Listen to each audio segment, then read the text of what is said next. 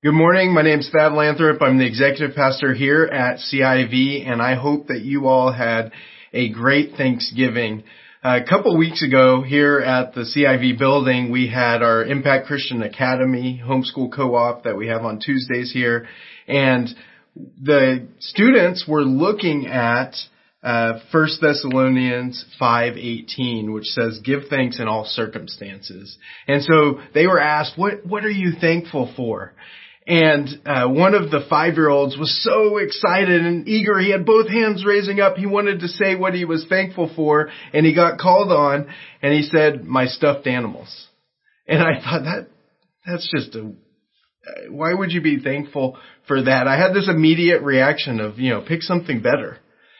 But as I thought about it, I really realized he was putting into practice give thanks in all circumstances. Something as small to me as a stuffed animal, he was thanking God for what he had provided for him. So I hope you've all had time to reflect and what you could be thankful for this year. I have been reflecting on what I could be thankful for, and I'm going to preface my Thanksgiving with a statement of, this is like total stereotypical pastor. So here you go. But one of the things that I've been reflecting on and really being thankful for is the ability to have a personal Bible, to even download it for free on my cell phone. And that's unusual in the course of history. For most of history, they haven't had access to the Bible. And so I've been just really thinking about how thankful I am for the personal Bible.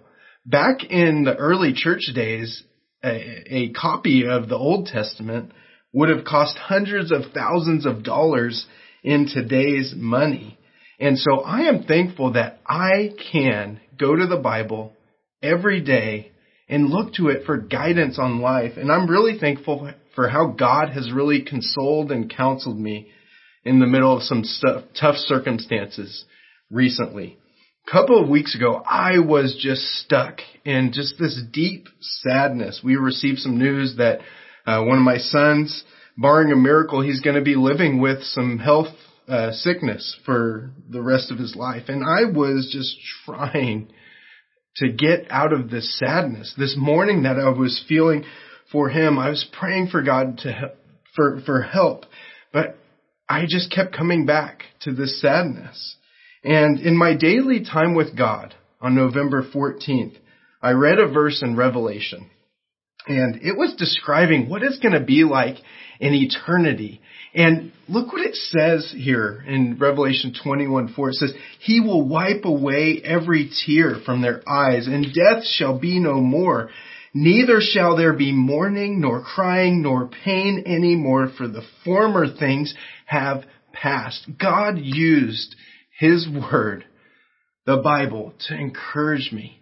Yes, this is not a situation I would choose, but it's not forever. And He's going to walk with us through it. He's going to bring encouragement to us when we need it. I needed hope, and He gave me hope through His Word.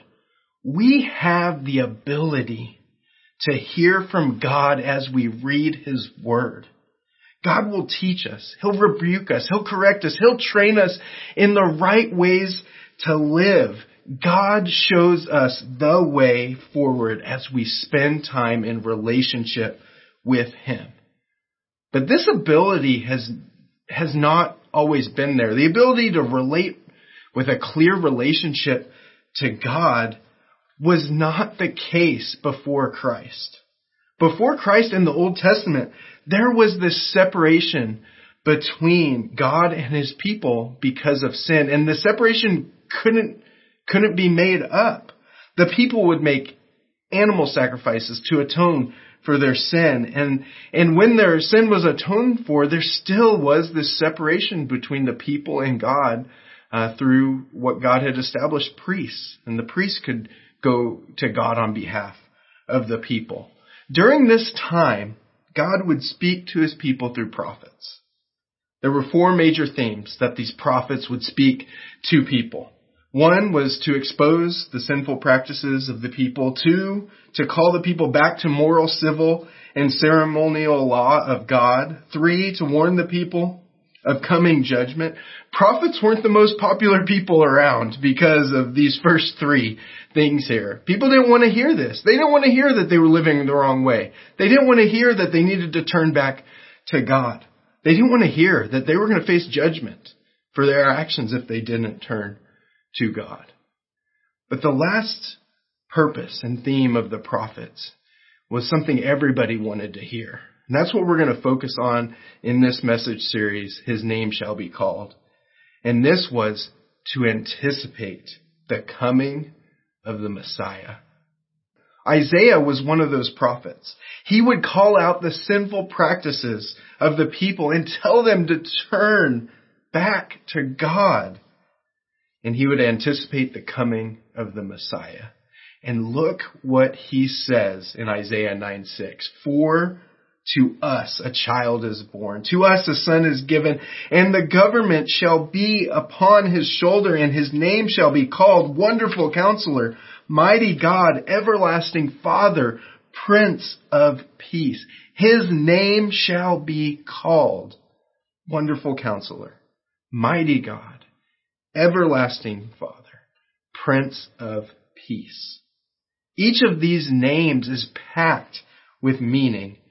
They were hope for the tribe of Judah during Isaiah's time, which was around 700 BC. And they can be hope for us today. And we're going to focus on one of these names each week and look at the hope that it can bring us in today's world. We have a monologue to intro each of these names of the coming Messiah. They're going to help us to get ready to dive into each name that we're focusing on. Our very own Carl Simmons wrote these monologues, and they do a great job preparing the way for us. Check out this first one.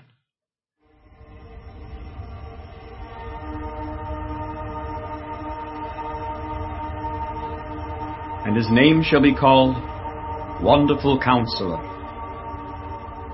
Ever been to a counselor? I was sent to counselors as a child.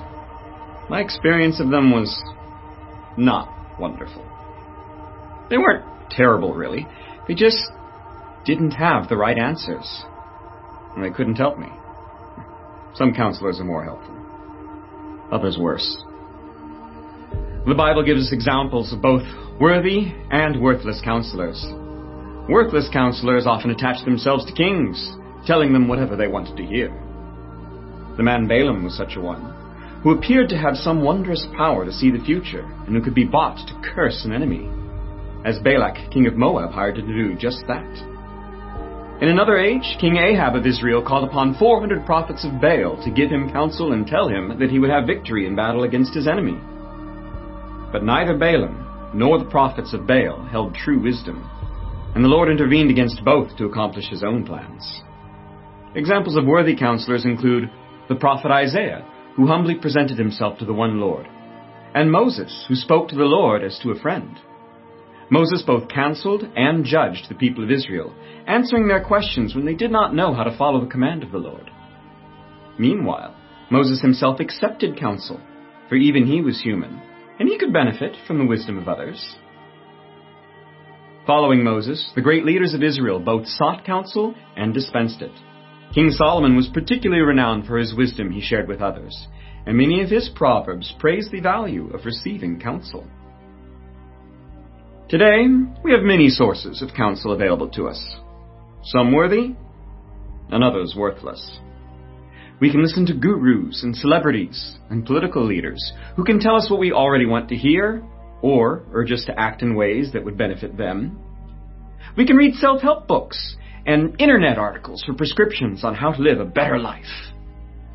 We can hire professional counselors to advise us according to their wisdom, which might turn out good or bad, depending upon what source they get their wisdom from. Or we can go to the source ourselves, as King David sings to the Lord, "Your statutes are my delight, they are my counselors." I like that option. Go to the source of wonderful, powerful, effective counsel. And also, to be attentive and listen when that source comes to me.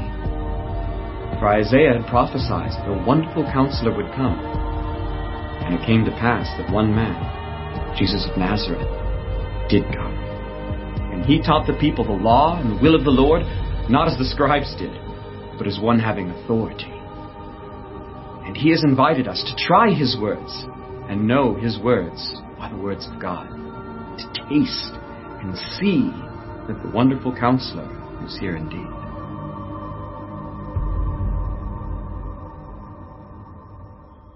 Wonderful counselor. How great is that the Christ follower can taste and see the wonderful counsel coming from the wonderful counselor.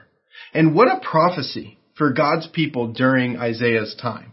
The anticipation of the wonderful counselor coming when the child is born would have brought deep encouragement to the people because there was chaos during Isaiah's time as a prophet. Look at what was going on. There was war, fear, and evil. It was just all running rampant during this time.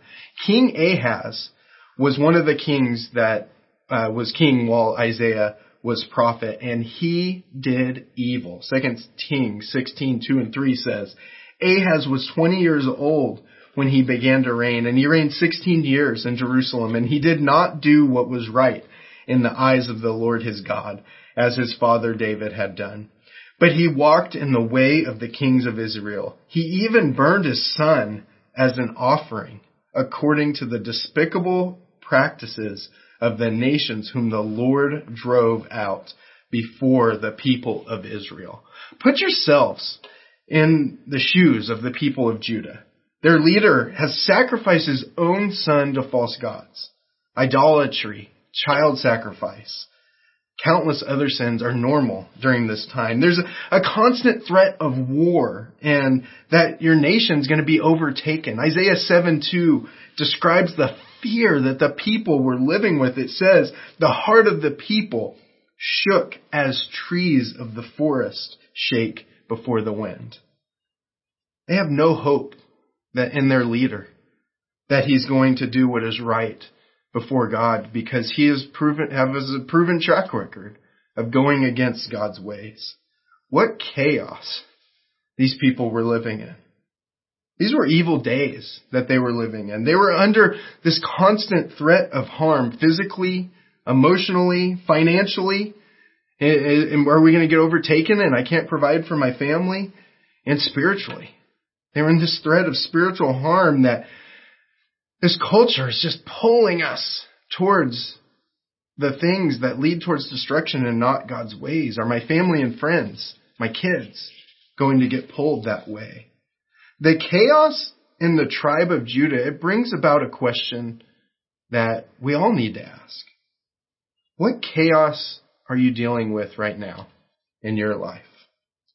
I left some space on the handout for you to write down some of the things that you might be dealing with.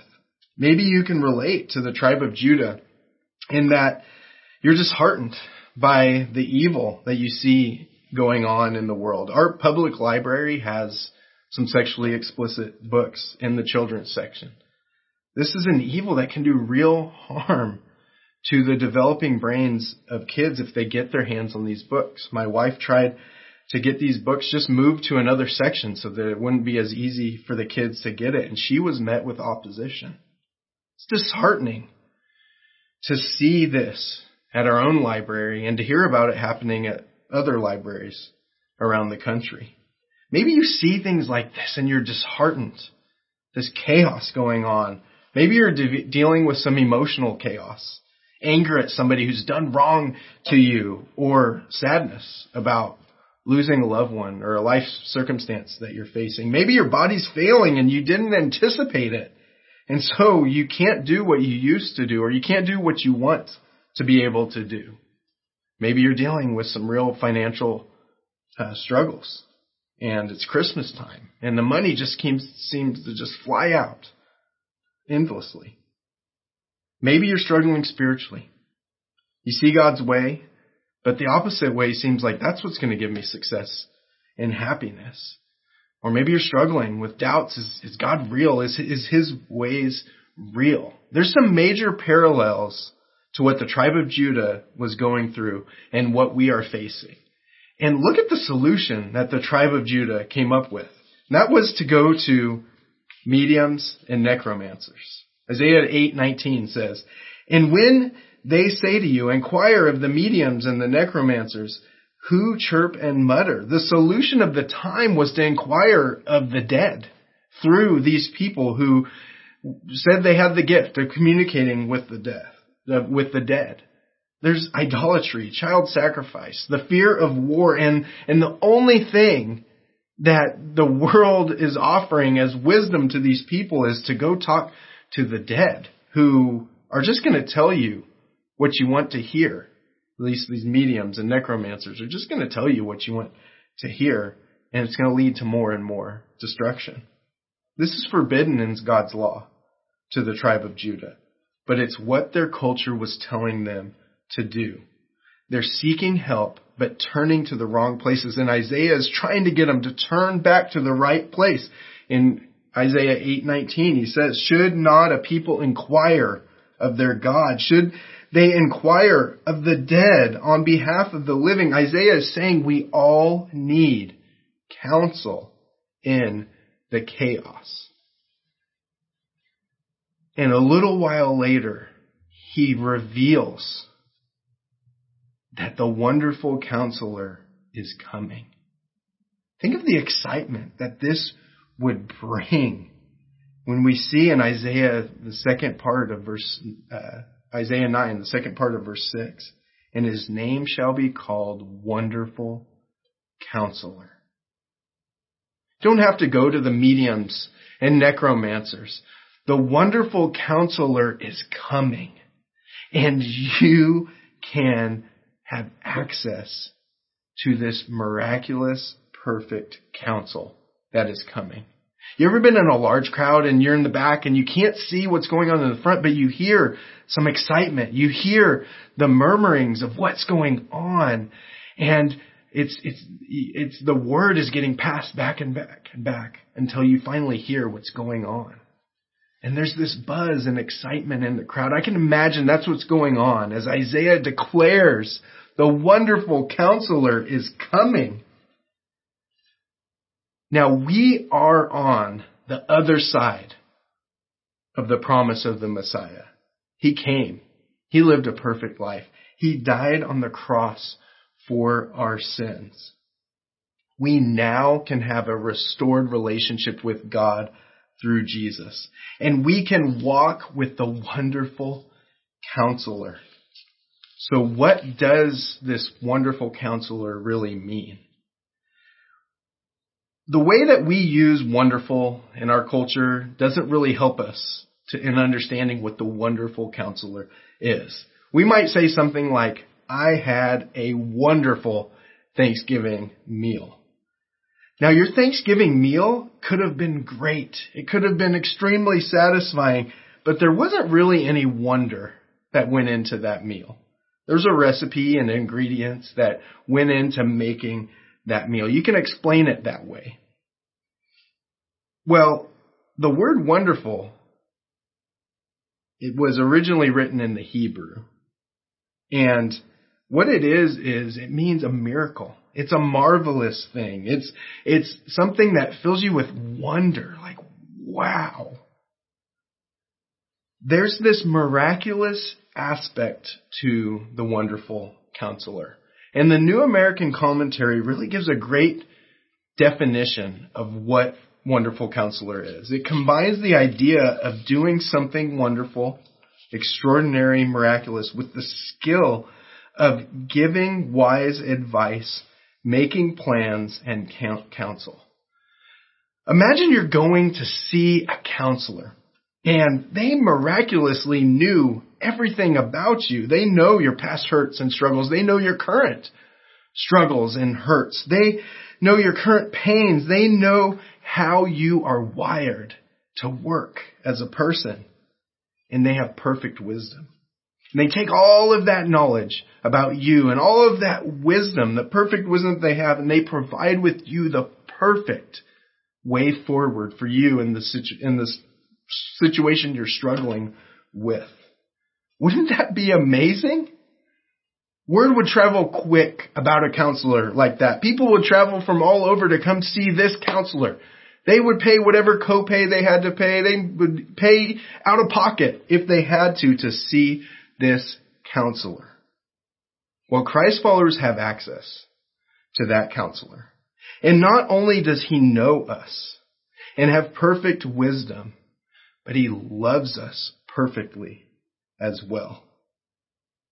There's some situations listed on the handout that describe the wonderful counselor in action. There's the marvelous insight that he displayed with the woman of Samaria.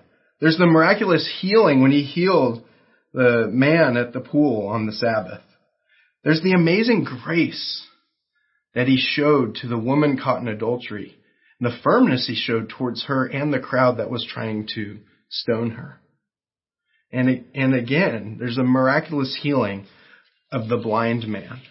I included these stories as verse references for you. You can go back and read them this week and see more of the wonderful counselor in action and be struck by the awe and wonder of who Jesus was and is. Now, there's a scene in a TV series called The Chosen that depicts the woman of Samaria. And I want to show that to you today. It's a longer scene, almost 7 minutes. But this scene really shows and shows the heart of the wonderful counselor and really gives you a picture of what this looked like in action. Take a look at this clip.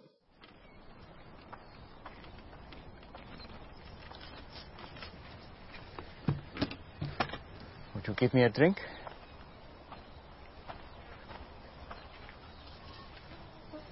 Did you hear me? That's bad, huh? What? You, a Jew, ask for a drink from me, a Samaritan, and a woman. I'm sorry. I should have said please. You know, it's not safe for you to be alone out here. Nor you. Why haven't you come with others? And why so late in the day? Don't women come to the wells in the cool of the morning? Yeah, well, none of them will be seen with me, so I have to come out now, in the heat, as you have so kindly reminded me. Why won't they be seen with you? Long story. I'd still like a drink of water if you can spare it. Amazing what a parched throat will do. Aren't I unclean to you? Won't you be defiled by this vessel? Maybe some of my people say that about your women, but I don't. Yeah? And what do you say? I say if you knew who I am, you'd be asking me for a drink. Really? And I would give you living water. Would. Except that you have nothing to draw water with, and this is a deep well. Besides, what do you need from me if you have your own supply of living water? Long story. But Jewish water is better than Samaritan water. That's not what I said. Are you a better man than our ancestor Jacob, who dug this well? Your water is better than his? I know Jacob. And everyone who drinks this water will thirst again. But whoever drinks the water that I give him will never be thirsty again. Wouldn't that be nice? The water I give will become in a person a spring of water welling up to eternal life. Really? Yes, really. Prove it. First, go and call your husband and come back. I will show you both. I don't have a husband. You are right. You've had 5 husbands. And the man you're living with now is not your husband. Oh, I see. You're a prophet. You're here to preach at me. No. Usually the one good thing about coming here alone is I can escape being condemned. I'm not here to condemn you. I've made mistakes. Too many. But it's men like you who have made it impossible for me to do anything about it. How? Our ancestors worshipped on this mountain. But you Jews insist Jerusalem is the only place for true worship. They say that because the temple is there. Exactly where we're not allowed. I'm here to break those barriers. And the time is coming when neither on this mountain nor in Jerusalem will you worship the Father. So, where am I supposed to go when I need God? I've never received anything from God, but I couldn't thank him even if I did. Anywhere. God is spirit. And the time is coming and is now here. That it won't matter where you worship, but only that you do it in spirit and truth. Heart and mind. That is the kind of worshipper he's looking for. It won't matter where you're from or what you've done.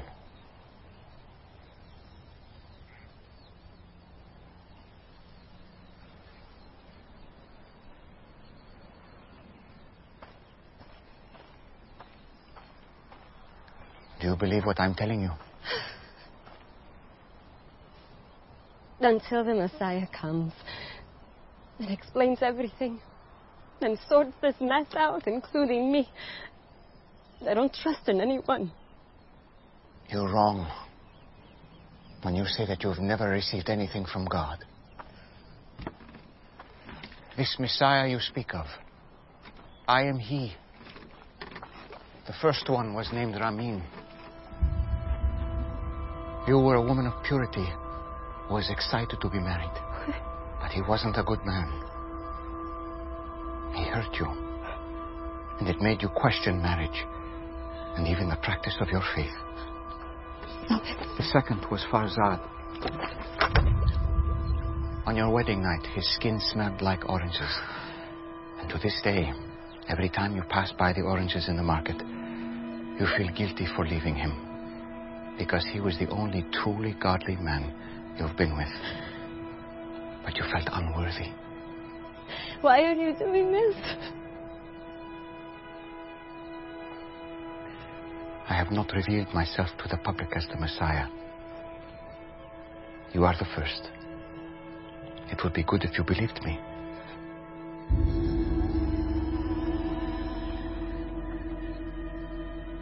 You picked the wrong person. I came to Samaria just to meet you. Do you think it's an accident that I'm here in the middle of the day? I am rejected by others. I know. But not by the Messiah.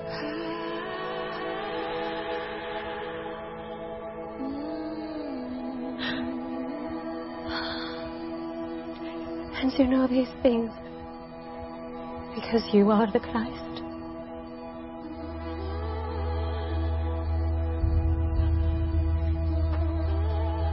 I'm going to tell everyone. I was counting on it. Spirit and truth. Spirit and truth. It won't be all about mountains or temples. Soon, just the heart. You promise. I promise. This man told me everything I've done. Oh, he must be the Christ. This is such a good scene. Gives this sense and this picture of the wonderful counselor in action. He could see this woman hurting, struggling in the chaos that was caused by her sin, and he shows her a tremendous amount of grace, and he sees what she really needs, and he gives it to her. We can have that too. The wonderful counselor is calling everyone to him. He says, "Come to me, all who labor and are heavy laden, and I will give you rest. Take my yoke upon you and learn from me, for I am gentle and lowly in heart, and you will find rest for your souls, for my yoke is easy and my burden is light. We can find rest for our souls in the wonderful Counselor. And we get that rest as we learn to walk with him. And we walk with the wonderful Counselor as we choose to spend time with him each day in prayer and reading the Bible. Jesus gave us the example of setting aside time to spend with the Father. In Mark 1:35, it says, very early in the morning, while it was still dark, Jesus got up, left the house, and went off to a solitary place where he prayed. We can follow Jesus' example. Spend time with him, praying and reading the Bible. And we need to read the Bible believing that God is going to do what he says in 2 Timothy 3:16, where it says, all scripture is breathed out by God and profitable for teaching, for reproof, for correction, and for training in righteousness. We need to read the Bible in a way that we let it. We yield to it. We let it teach us. We learn what is true about God and his ways. We let it reprove us, which corrects our thinking. When we start to think life works this way and the Bible says it's this way, we say, okay, I'm going to take that reproof and line up with God's ways. We read the Bible in a way that it corrects us. It corrects the way that we've been living that is wrong. And we read the Bible in a way that it trains us for righteousness. It shows us the right way to live so that we don't have to correct ourselves later. God will counsel us as we spend time with him, like he did to me. Reading Revelation 21:4. I was stuck in the sadness. I needed hope. The wonderful Counselor gave me the hope I needed. He counseled me in the way to move forward and to choose hope in the situation I didn't want. We also learn to walk with the wonderful Counselor by learning from his people. Proverbs 12:15 says, the way of a fool is right in his own eyes, but a wise man listens to advice. I love this verse. Because the way of a fool, it seems right to them. And then it leads to trouble. But a wise man listens to advice. God will provide wonderful counsel through the people that have learned to see life from his angle. The wonderful Counselor is ready to help guide us in the way forward. The copay for this Counselor is that we yield our life to him as Lord, trusting in him enough to act on the way that he says we should go. Will you do that this Christmas season? Will you trust in the wonderful, extraordinary, miraculous, wise counsel of the child that was born to save the world from their sins? Each week we have some next steps in response to the message, and I want to encourage you to look over the handout, star or circle something that you want to put into practice this week and lean into the wonderful Counselor this Christmas season. He loves you more than you can imagine. If you have any question about God's love or anything that we've talked about this morning, let me know in the comments on the connection card, and somebody from CIV will reach out to you and talk to you about the wonderful Counselor this week. Let's pray and ask for help to walk with the wonderful Counselor during Christmas season. God, we thank you that you revealed yourself as the wonderful Counselor, and oh, the hope that that would have been for the tribe of Judah and the hope that it is for us. We can walk with the wonderful Counselor, rest in his advice, and know that it is the right way forward. Help us to do that. Help us to prioritize spending time with you in this busy Christmas season. Help us to prioritize getting our question answered about you so that we can lean into your truth and walk forward with you in the way that's going to lead to a life of success and blessing. We ask for your help, Lord. We praise you. We thank you. that you are the wonderful counselor. Help us to walk forward with you. In Jesus' name, amen.